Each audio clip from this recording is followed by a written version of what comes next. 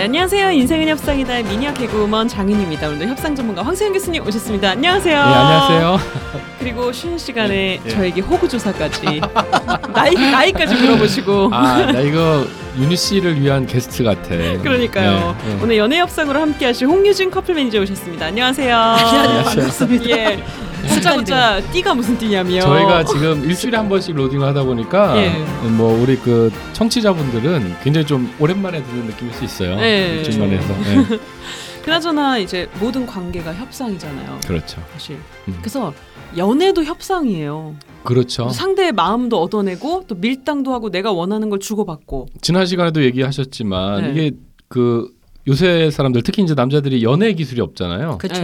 그러다 보니까 그게 이제 협상인 건데 그 없어가지고 이어지지 못하잖아요. 결혼까지. 그러니까 저는 사실 연애가 협상의 가장 기본이라고 봐요. 그럼요. 제일 중요한 게 이제 협상인데 저도 예전에 그 허브코엔의 협상의 법칙을 읽어봤거든요.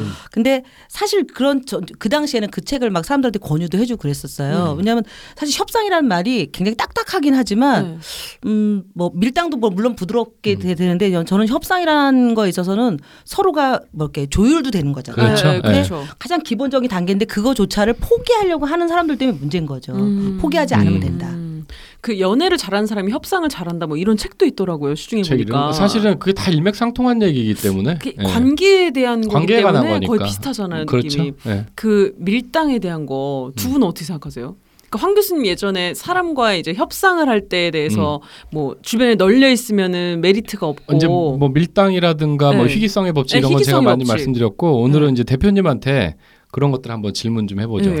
커플 매니저 입장에서 밀당이 필요하다고 보세요? 제가 이제 그 회원들을 소개할 때 남성들한테 이렇게 소개를 합니다. 이게 뭐 황 교수님 이렇게 이런 여성이 있습니다. 나이는 몇 살이고 뭐뭐 하고 뭐 하는 사람이다. 그러면 남성들이 대부분 딱 첫 마디가 뭐겠어요? 예뻐요? 그렇죠. 그거 하나죠. 일단. 이제 우선 기본으로 들어가잖아요. 근데 이제 우리가 정말 외모가 좋다 그러면 물론 이쁘죠. 뭐 이렇게 얘기하는데 외모가 안 된다는 사람한테는 이쁘다는 말을 참 하면 안 되잖아요. 진짜 솔직히 안 해요? 안 해요, 진짜로? 귀염상이다 뭐 이렇게 얘기하지 그러니까 않아요? 그런 표현을 저희 은유적으로 표현하죠. 굉장히 외모가 반듯하고 정갈하고 호감 가고 잘 웃는 인상이다. 우리 그 남자들끼리 옛날 소개할 때는 예쁘냐 물어보면 솔직히 안 예쁘면 귀여워 이렇게 많이 얘기했거든요. 귀엽다는 얘기는 별로 안 예쁘다는 얘기랑 이렇게 동의어처럼. 그렇죠. 그러니까 그 책임질 말 살짝 빼고 빼고 하면서 귀엽다는 건 뭐 굉장히 주관적이니까. 그렇죠. 아니 근데 사실 30이 넘어서 귀엽다고 말하면 조금 이상하죠.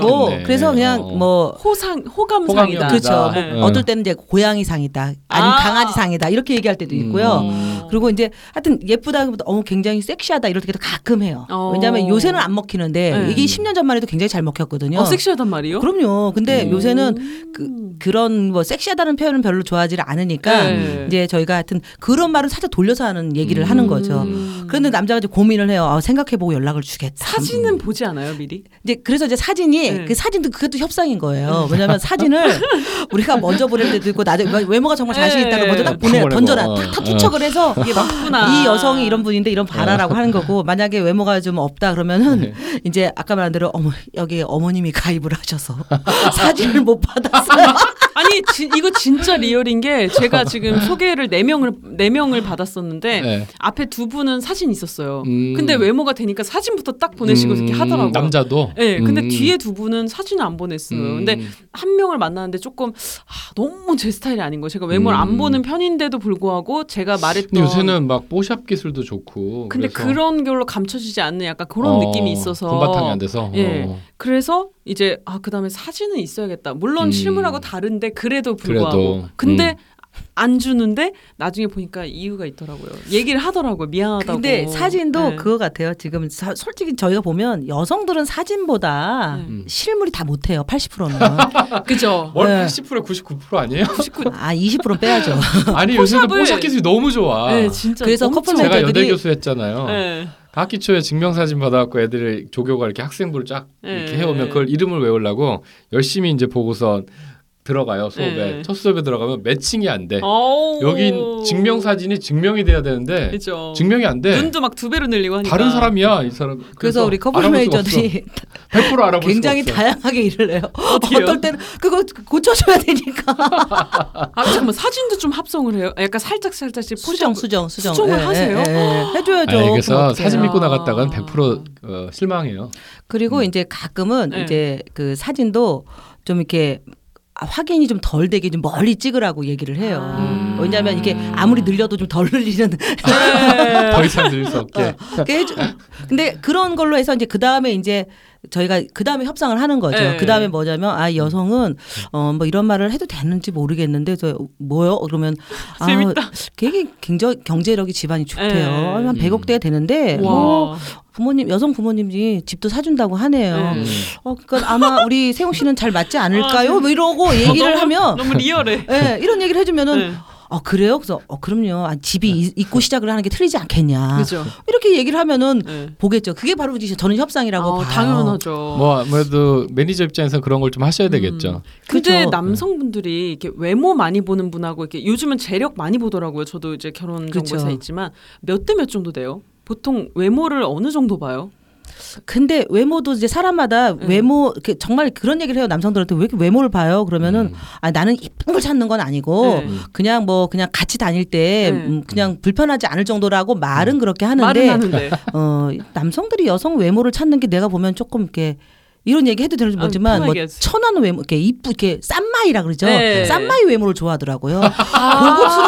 고급스러운 외모가 먹히는 게 아니에요. 맞아요. 그러니까 약간 촌스럽고 그런 여성들이 항상 인기가 많아요. 이상하게. 심지어는 분명 둘 다 우리 회원인데 사진이 똑같아요. 근데 내가 둘 다 본 사람이거든요. 사진을 보면 쌍둥이인 줄 알아요. 그만큼은 우리 의학의 힘이 굉장히 성형을 많이 한 얼굴. 둘이 똑같아요. 언니 동생인 줄 알 거예요. 그 정도로 같은데 근데 남성들이 이제 외모가 이쁘다 그러면 호감은 가죠. 근데 그 호감이 우리 표현에 뭐 고급스럽거나 럭셔리하다 이런 게 아니라 그냥 성형을 해도 그렇게 그냥 진짜 전형적인 이쁜 얼굴. 아니 이제 성형을 해도 괜찮아요. 근데 이제 가끔 어떤 사람들은 이제 성형을 한 얼굴 중에는 표시 안 나게 하는 건 좋다 이거예요. 근데 이제 너무 표시가 심하신 분들은 좀 쌈마이로 나온. 그죠. 그래서 남자들은 좋아하더라. 왜냐면 웃어도 주름이 안 생기고 이렇게 웃다 만 얼굴 때 이러는 거. 나 진짜. 안타깝네. 연애 기술도 이제 중요하잖아요. 근데 연애를 진짜 못 해가지고 이제 커플 매니저분이 상담을 해줘서 좀 잘 된 케이스도 있어요. 그럼요. 사실은 의외로 못하는 분들이 많죠. 그리고 이제 사실 처음 만남이 우리가 이제 장소를 정해주고 연락처를 오픈합니다. 그러면 이제 연락처 오픈을 전날 해줘요. 그럼 사실은 요새는 뭐 카카오톡이 있으니까 검색들 해서 뭐 사진 있는 분들은 볼 수 있죠. 하는데 그래서 저희는 가능 웬만하면 사진 올리지 말라 그러죠. 자신 없는 사람들한테는. 그런 얘기까지 해주는구나. 그럼요. 그리고 이제 사실 재혼 분들은 50대 있는 분들은 꽃들을 많이 사진 찍어요. 꽃이나 막 산 사진 이런 거 있잖아요. 그리고 그런 분들도 있는데 또 남자분들 같은 경우는 뭐 재혼인 분들은 아기들도 이렇게 같이 아이들도 이렇게 하는 경우가 있고. 그거 별로 안 좋지 않아요?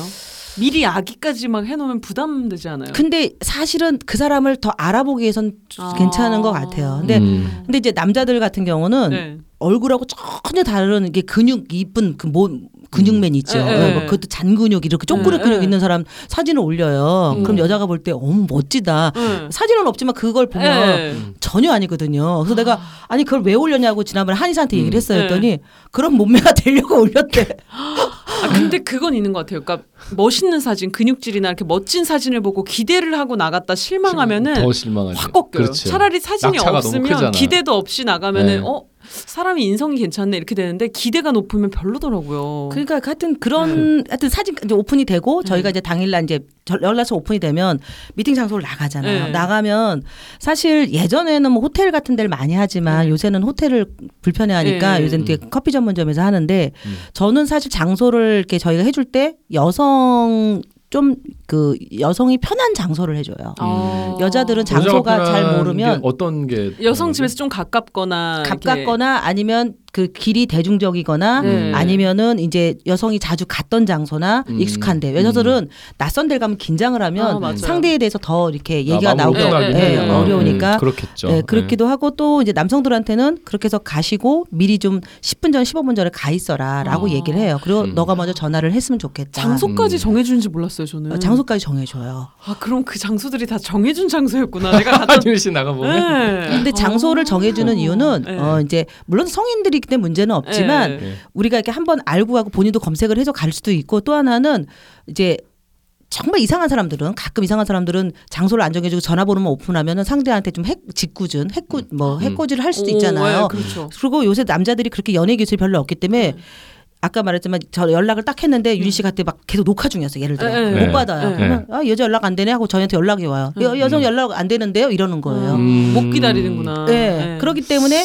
이제 저희가 장소를 정해주고 시간까지 정해줘요. 토요일은 4시, 일요일은 3시 뭐 이렇게 주중에는 뭐 7시 이렇게 하니까 천쌍을 결혼을 시키셨구나. 디테일한 것까지 신경을 써서 잡아게 준 다음에 그런 다음에 이제 장소에서 만나면 우선 여성은 그 시간을 믿고 나가잖아요. 그렇죠. 그럼 기대도 하고 남성도 그 시간에 맞춰서 맞추려고 하는 게 있어요. 근데 전화번호 오픈을 하면 물론 둘이 부드러울 수 있는데 남자들이 대부분 조금 실패를 하는 경우가 있어서 저는 이제 예를 들어 뭐 그 황 교수라는 분이 굉장히 여성들한테 매너가 좋고 이런 게 좋다라고 하면 전화번호 오픈을 해줄 때는 있지만 그렇지 않을 때는 장소를 해줘가지고 만나게 하고 남성한테 10분에 15분 먼저 가게 하고 그런 다음에 진짜.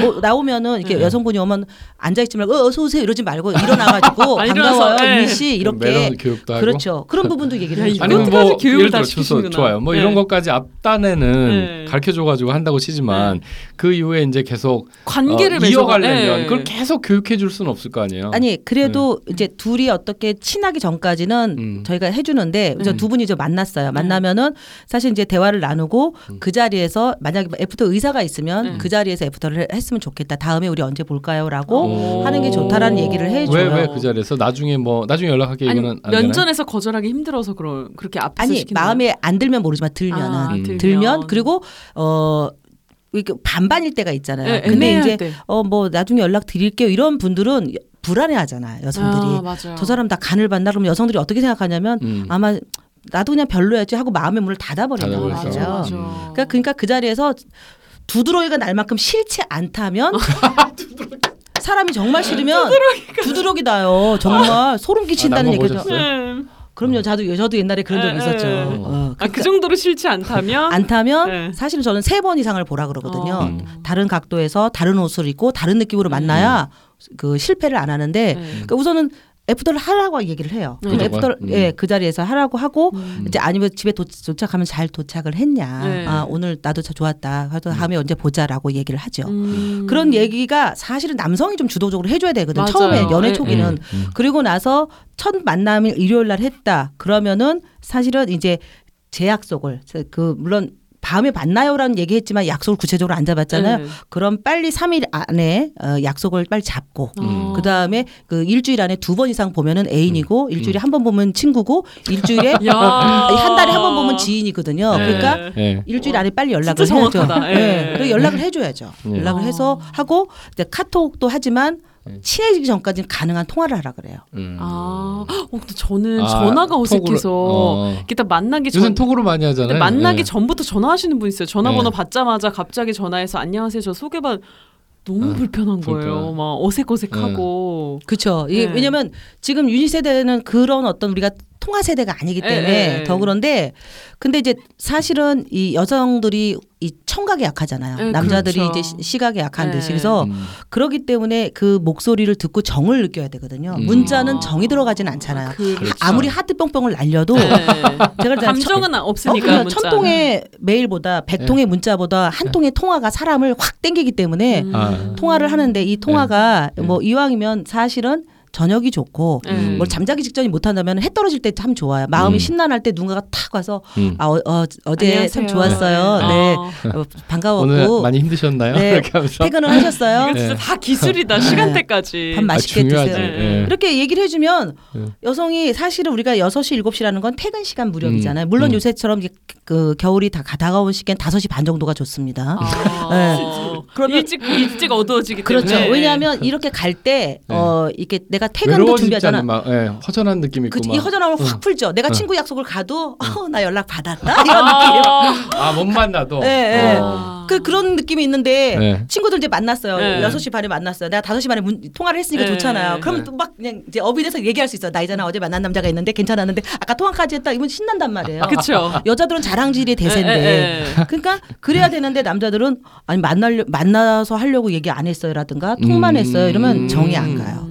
그래서 제가 또 남자들도 이렇게 직접 대화하는 게 어색한 거예요. 네, 그렇죠. 자신도 없고 그러니까 통 날리는 거야. 근데 이제 답 없으면 에이 뭐 싫은가 보다 뭐 이렇게 지레 포기한다든가. 확실히 시간대가 중요한 것 같은 게 바쁠 때 보내면은 약간 짜증나는 거 있잖아. 너무 바빠서 막 일 정신없고 막 녹음하고 막 이러고 있는데 계속 톡이 올 때가 있어요. 뭐 하세요? 뭐 이런 다음에 또 좀 있다가 일하시나 봐 이러면서 이렇게 오면은 확실히 그런 것 같아요. 좀 약간 외로울 때 오는 거랑 확 다른데요. 시간대를 잘 정해서 가급적 통화로. 심리를 초기니까. 좀 알고. 초기니까. 초기에는 정을 느껴야 되는 거는 문자는 아닌 거죠. 맞아요. 진짜 통화를 하셔야 돼요. 맞아요. 간단해요. 뭐 길게 얘기할 게 없어요. 뭐 사실 대화가 어색한 건 서로가 대화가 어색할 거예요. 근데 뭐 이름은 알고 있고 어느 지역에 사는 건 알잖아요. 대략 요새 남자들 데려다 주지도 않으니까 그죠?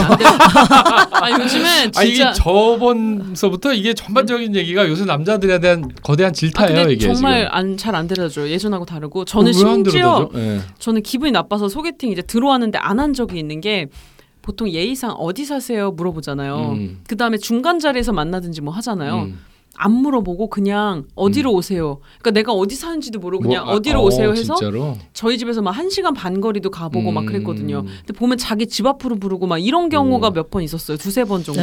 그래서 되게 좀 이기적인 그 연락처 사람도 오픈이라는 많아서. 게 그 사람의 매너를 우리가 확인했을 때 해줘야지. 근데 우리 때만 해도 뭐 대학 때 이렇게 미팅하면 그 여자친구 집 앞까지 딱 이렇게 해주는 게 당연한 걸로. 지금은 그냥 그 약속 장소 바로 옆 커피숍 정도 그러니까 바로 옆 지하철역까지만 차로 데려다주고 그런 게 많아요. 그러니까 사실 그런 매너를 여자들은 사실 그 전통과 뭐 아니면 아니면 뭐 미래 뭐 이런 거에 볼 때 여자들 마음은 그런 남자들의 상남자의 어떤 느낌을 좋아해요. 아니 그러니까 우리는 그냥 기본적으로 당연히 밤늦게까지 데이트를 했는데 여자를 안전하게 딱 집 앞까지 데려다주고 내일 안 만나도 오늘 그렇게 하는 게 당연하다라고 항상 그러니까 알고 있었는데. 교수님 결혼하신 거잖아요. 그렇군요. 근데 요즘은 진짜 그러니까 희생하려고 하지 않는 것 같아요. 내 시간을 빼서 데려다주고 굳이 희생하려고 하지 않는. 모르겠어요. 저는 뭐 첫사랑이나 뭐 우리 안사람이나 되게 좋아했었기 때문에 헤어지기 아쉽잖아요. 그러니까 데려준다는 핑계로 더 있고 끝까지 싶은 좀 더 그녀를 볼 수 있는 거죠.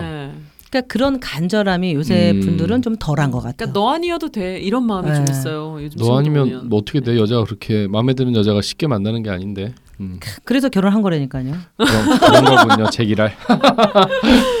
네, 연애 기술 얘기하고 있는데 요즘은 근데 저는 나이가 조금씩 들수록 사랑이라는 것도 참 어려운 것 같아요. 그러니까 어릴 때는 가슴 뛰고 이런 게 있었는데 점점 그게 없어지고 지금 뭐 조건을 따지니까 조건이나 아니면 그냥 인성 대충 봐서 룸메이트처럼 둘이 그냥 친구처럼 살 수 있겠다 이런 걸 보지 예전처럼 막 가슴 뛰는 그런 게 별로 없으니까 더 희생을 안 하려고 하는 것 같아요. 너 아니어도 돼가 그렇게 맞는 사람은 좀 있을 수 있거든요. 그런 것도 좀 씁쓸하죠. 대부분 그런 것 같아요. 요새는 이게 요새는 이렇게 남녀가 만나서 사랑한다는 말을 거의 안 하는 것 같아요. 그러니까 사랑이 맞아요. 근데 진짜 그래요. 사랑이 경시가 아니라 사랑이 무시가 되는 시대인 것 같아요. 그래서 사랑한다는 것 자체가 우리가 부모님을 사랑하든 친구를 사랑하든 사랑이 너무 좋은데 이 자체에 대해서 내 감정도 없는 거죠. 내 감정도. 근데 맞아요. 저는 그런 면에서는 좀 제일 안타까운 게 뭐냐면. 아까 뭐 우리가 옛날 시대를 잠깐 얘기를 했지만 우리가 학교 다닐 때, 초등학교 다닐 때 우리는 옛날에 책상을 같이 짝이랑 쓴 적이 있었잖아요. 그래가지고 선을 그어서 넘어오지 마. 뭐 이렇게 하면서도 서로 그에 대한 어떤 맨날 넘어가죠. 조율도 하고 또 밀당도 하고 협상도 했었잖아요. 또 옛날엔 전화가 집에밖에 없었어요. 그러면은 안녕하세요, 저기 세용이 어머님, 저는 친구 홍유진입니다. 이렇게 해서 받아서 하는 예의, 어색어색한 예의를 또 하나 심지어는 차를 갖고 막 운전하고 가는. 데 길을 모르면 막 차를 막 내려서 저기요 어디 가는 길이 어디에 이렇게 그렇죠. 그런 어떤 용기도 필요했던 시대가 있는데 지금은 다 없어졌잖아요. 그렇죠. 내비가 있으니까 없어지다 보니까 사람들이 그냥 내가 편하면 돼. 내가 나면 좋으면 돼. 하다 보니까 사랑의 마음을 못 갖는 것 같아요. 좀 메말라가는 게 휴대폰만 보고 있어요. 아이러니하게 그러니까 이게 사람을 연결시켜 줄 것 같지만 휴대폰이. 더 뚝뚝 떨어뜨려 놨어요. 그렇죠. 그렇죠. 이 안에서 누구한테 안 물어봐도 휴대폰 하나면 어디든 갈 수 있고 모두 다 알 수 혼자 있고 게임하고 혼자 기사 검색해보고. 그러니까 감정이 좀 메말라지는 건 확실한 것 같아요. 커피숍에 가서 보면 이 여자들끼리 수다 떨고 뭐 이런 수다 떨다고 표현하는데 남녀가 만나도 대화 안 하고 이러고 있잖아요. 폰만 하고 있잖아요. 유냐 뭐해? 그래? 그러면 이게 재밌어. 이거 하고 그러니까 집중이 안 되는 거죠. 집중이 안 되니까 그냥 자꾸 마음을 딴 데로 자꾸 빼는 게 아닌가. 사실 이게 핸드폰이 하루만 없어도 불안하고 그렇죠? 미치죠. 제가 어제 사우나를 갔는데 난 사우나 안에서도 핸드폰을 보는 사람 처음 봤어요. 그 물에 젖거나 방수폰으로요? 아니 방수폰인지 모르겠는데 내가 너무 놀래가지고 조그만 그릇이라고 그러나 조그만 그릇 거기다가 수건을 넣고 이렇게 넣고 바로 올려놔요. 물 튀지 않도록. 야, 아니 그렇게 중요한 일을 하시는지 모르지만. 강박인 거지 뭐 이제 떨어지면 불안한. 사실 제가 약간 집에서 반신욕 할 때 휴대폰 하고 있거든요. 떨어뜨리면 물속에 떨어뜨리면 큰일 나는데 이게 없으면 그 20분 동안 불안한 거예요. 뭐 요즘 내려놔야 비슷한데 되는데. 사우나 그분하고. 그러니까 누군가를 그리워하고 누군가를 생각할 시간이 없는 것 같아요. 맞아요. 우리 때는 참 이게 편지를 썼잖아요. 제 그 러브스토리 옛날에 얘기한 것처럼 저는 이렇게 편지 써서 결혼했거든요. 우리 한 사람한테. 편지 보내서. 우리 한 사람 라디오 DJ 하고 그럴 때 청주 MBC에서 저 옆에 파출소장하면서 그때는 이런 게 없으니까 이렇게 편지를 써갖고 보냈어요. 그렇게 편지를 보냈고 그거 다 보관하고 있거든요 지금. 바인더에 이렇게 해서. 빨리 버려요. 아니 그 편지 보낸 거 그분이 후회합니까? 보관하는 걸 제가 뺏어서 버릴 수는 없잖아요. 아니 증거 자료 놔두는 거지 뭐. 근데 그거 낭만이 있었어. 그렇죠. 그런 손편지에 낭만이 있고. 그럼요. 편지를 쓰면서 생각을 하게 되잖아요. 굉장히 생각해야 돼요. 이 한 페이지를 다 채우려면 책도 많이 읽어야 되고. 그리고 썼다 지웠다 다 고치고 이제 고쳐야 되고. 최종적으로 예쁘게 쓰잖아요. 그럼요. 이제. 최종본을 가야 되고. 그러니까 그런 게 정성이 엄청나게 들어야 돼. 지금은 뭐 손편지 둘째치고 요새는 사람들이 이제 명절에도 문자도 안 보내잖아요. 그런가 보다. 그러니까 이거 쉽고 편한 게 정말 좋은 게 아닌데 이런 것들이 정말 지금 말씀하신 저희도 방송에서 이제 꾸준히 얘기하는 게 관계 기술이 없다는 거거든요. 이렇게 되는데 여러 가지가 이유가 있지만 애초에 이제 대가족 시대가 아니고 한둘만 낳고 그렇죠. 뭐 그런 환경에서 다 이웃들하고도 단절돼 있고 뭐 기계가 발달하다 보니까 사람 간의 소통보다는 기계하고 하고 있고 이렇게 하면서 여러 가지들이 지금 그리고 경제적 상황도 어렵고 그런 것들이 자꾸 남녀 간의 사이를 단절시키고 우리나라가 저출산 세계 1위 아니에요. 그럼요. 그 자살률 세계 1위, 뭐 이혼율 세계 1위. 맞아, 1.02명이더라고요. OECD 국가의 최저. 그러니까 두 명이 결혼하면 2가 돼 갖고는 인구가 유지 안 돼요. 왜냐하면 다 성인이 되는 게 아니고 중간에 사고로 할 수도 있고 그래서 2.45가 돼야 되거든요 미니멈. 그러니까 최근에 유지만 될라래도 친구가 이제 34살인데 제가 친구가 산후조리원가인데 막내였대요 자기가. 산후조리원. 그러니까 40인데 초산인 사람도 있고 너무 늦게 하고 안 하고 막 그러다 보니까 우리 국가의 위기거든요 사실은. 그러니까 20년 전에 사전에 등록하셨을 때는 어땠는지 모르겠지만 지금은 커플매니저가 나라를 구하는 사업을 하고 있는 거잖아요. 아니 저는 솔직히 10년 전에 건의를 했어요. 서울시장한테도 법안 발의를 했어요. 왜냐하면 이게 결혼 장려 캠페인을 저는 사실 결혼정보 있으면서 법안 발의를 하면서 해달라고 했었어요. 그래가지고 기사도 냈었어요. 사실 그 당시만 해도 그때는 노무현 대통령이 있을 텐데 그 정책이 저출산 고령화 정책 그 소속이 대통령 그 직속으로 돼 있었거든요. 근데 이제 이명박 대통령 오면서 그걸 보건복지 밑으로 내렸더라고요. 그러니까 중요하지 않다는 얘기죠. 그렇죠. 근데 그러다가 다시 이제 박근혜 대통령 그 시대에 와서는 1차 년도, 2차 년도 관심이 없다가 이제 3차 년도 이제 좀 이제 뭐 저출산이 심각해지고 하니까 심각해져서 하는 게 아니라 이제 형식적인 거죠. 그래서 이제 3차 년도 되니까 이제서야 그거를 활성화하자. 그게 작년 10월인가 아마 그런 것 같아요. 그러니까 그 정도로 저도 이렇게 이 분야를 하면서 계속 뭐 저출산 고령화 정책이 심각하니까 하자고 10년 전부터 얘기를 했는데도 뭐 일반 국민이 하는 얘기에 귀글이 하지 않으니까 이런 문제가 생긴 거잖아요. 사실 10년 전만 해도 1.02명이 아니었거든요. 그때 그렇죠. 급격히 나빠졌죠 우리가. 맞아요. 그러니까 사실 뭐 이 연애는 근데 그래도 무엇보다 연애는 해야 돼요. 연애를 하면 사람들이 달달해지고 부드러워지는 건 사실이에요. 그리고 연애를 해야만 뭐 실수라도 나오면 괜찮아요. 그러면 나오면 또 미래 국가죠, 그렇죠? 꼭 부부가 애를 안 낳는다고 생각은 버리셔도 되는데. 세월이 바뀌어서. 그리고 산수부터 해야 또 수학을 할 수 있기 때문에 일단 연애의 기술 연애를 멈추는 분들이 정말 많은 게 많죠. 그러니까 그러다 보니까 그런 게 자꾸 이제 동성들하고만 어울리려고 하잖아요. 그렇죠. 신경 쓰기 싫은 거죠. 싸우기 싫고. 네, 우리는 이성이 좋잖아요. 우리는 여자니까 남자가 좋거든요. 남자 엄청 좋아합니다.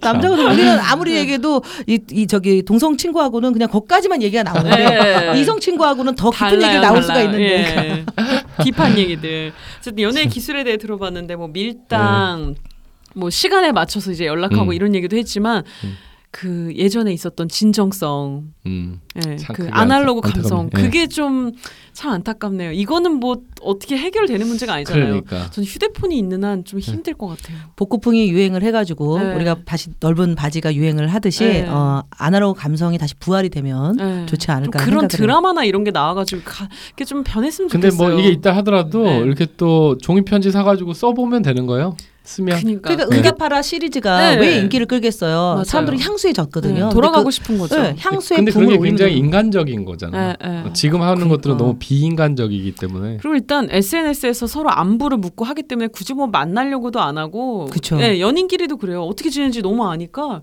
좀 확실히 좀 그렇더라고요. 인스턴트처럼. 오늘 인생의 협상이다 황 교수님 그리고 또 홍희준 커플매니저와 함께했습니다. 여러분 연애합시다. 수고하셨습니다. 저희 다음 시간에 뵙겠습니다.